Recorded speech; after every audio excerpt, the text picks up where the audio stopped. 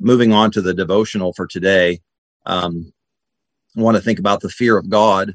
And some of this will be essentially a confession on my part on my own attitude problems with respect to the fear of God, and also as it applies to the prayer meeting that we have. So to start, Proverbs 9:10 is the passage, and it says, "The fear of the Lord is the beginning of wisdom, and the knowledge of the Holy One is understanding." So the fear of the Lord is the beginning of wisdom, not a graduate level course in the later stages of maturity. It's that too, but it's the beginning, so that if we don't fear the Lord, we haven't even begun to be wise.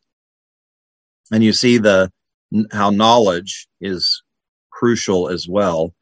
If we don't know the Lord, we won't fear him. And think of Pharaoh in that regard. In him, we see that connection between knowledge and fear, or in his case, the absence of it.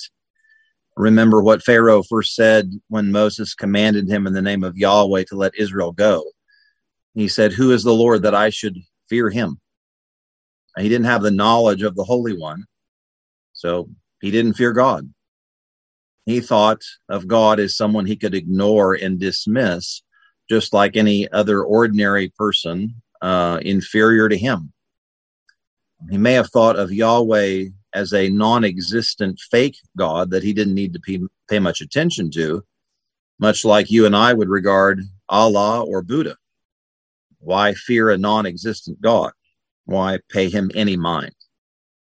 Or he might have thought Yahweh could be a real God. In the world of polytheism, he could be a real divine being, but he must be a lesser, weak God than himself, Pharaoh himself, or the gods of Egypt. That's the idea that they had in those days. There's many gods, and some are stronger than others. And if one nation goes to war with another nation, the victor has the stronger God. And so this Yahweh of whom Moses spoke was at best a lesser God of a lesser people. And if Yahweh was worthy of fear and submission, then why were Yahweh's people slaves to Pharaoh?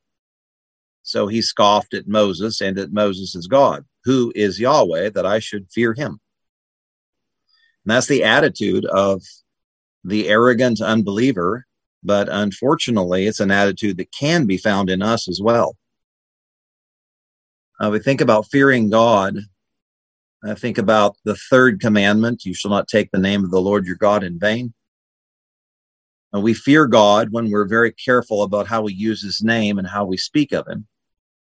We don't use his name lightly or like any other person's name. We don't invoke his name for certain expressions we want to use that express shock or dismay or surprise. When it comes to taking vows before the Lord, we take those vows seriously because we're calling in God as a witness to our vows.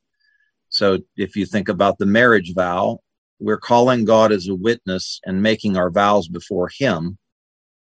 But if we don't fear him, then we think of him as no one in particular, someone who is not a particularly important witness, and that his being a witness to our vows is insignificant, such that we can then go about breaking our vows without any concern that Almighty God was there as a witness. With respect to church and the fourth commandment, we fear God when we make church attendance and the Lord's Day a non-negotiable priority rather than an optional thing. We get to bed in a good time the night before so that we're well rested on Sunday morning. We show up on time. We're attentive. We require our children to behave and not be a distraction. We shut our phones off and refrain from texting during the service. We go to the bathroom beforehand. We comb our hair. We dress for the occasion.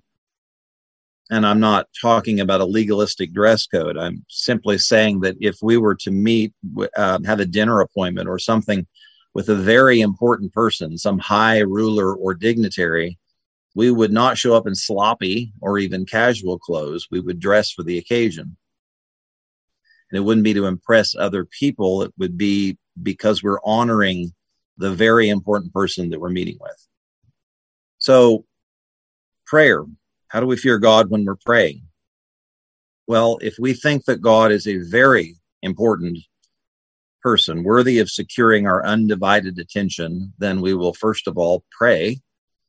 We will devote time to it, to pray to this really important, holy God.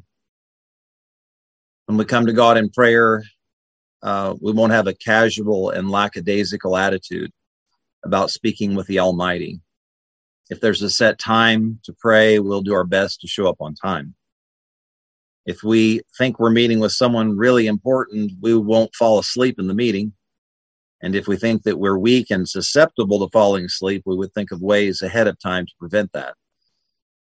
If we had an hour to spend with this really important God, then we would take care of any necessities in advance of the meeting so that we would not be tempted to get up and walk out in the middle of our meeting to do something we could have taken care of earlier.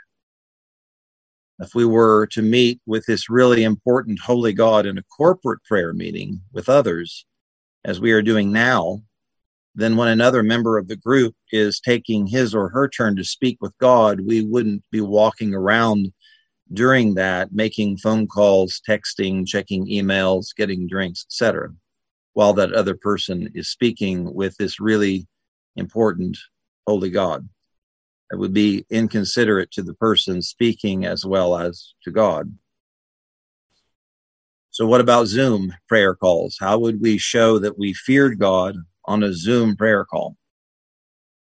Well, cameras can be turned off on Zoom for different reasons, and I understand that. There can be reasons that are necessary, but we wouldn't do it so that we could focus on other things to do while only being partially and barely tuned into the conversation with this really important holy God.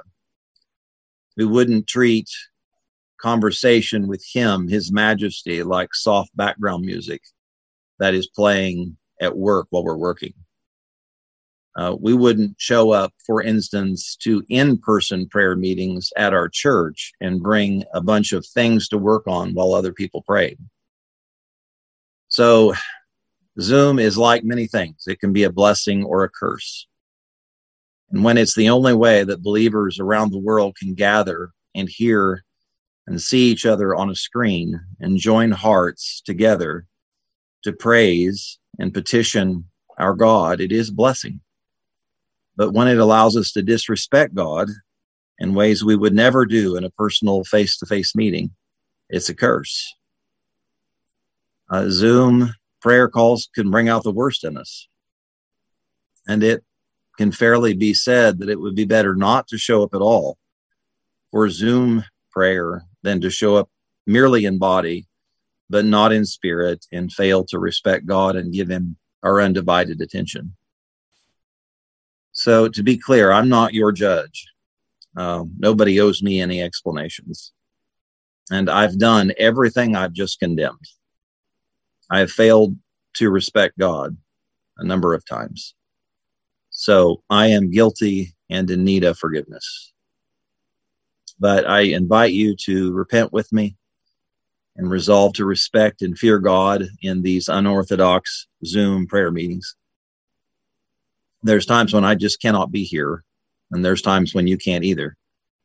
There's times when I'm late and I was trying to be on time and things just, I couldn't get it done. But I decided it was better to join late than not at all. And we have to recognize God has called us to many things, lots of duties and responsibilities, and prayer is just one of them. It's not the only one.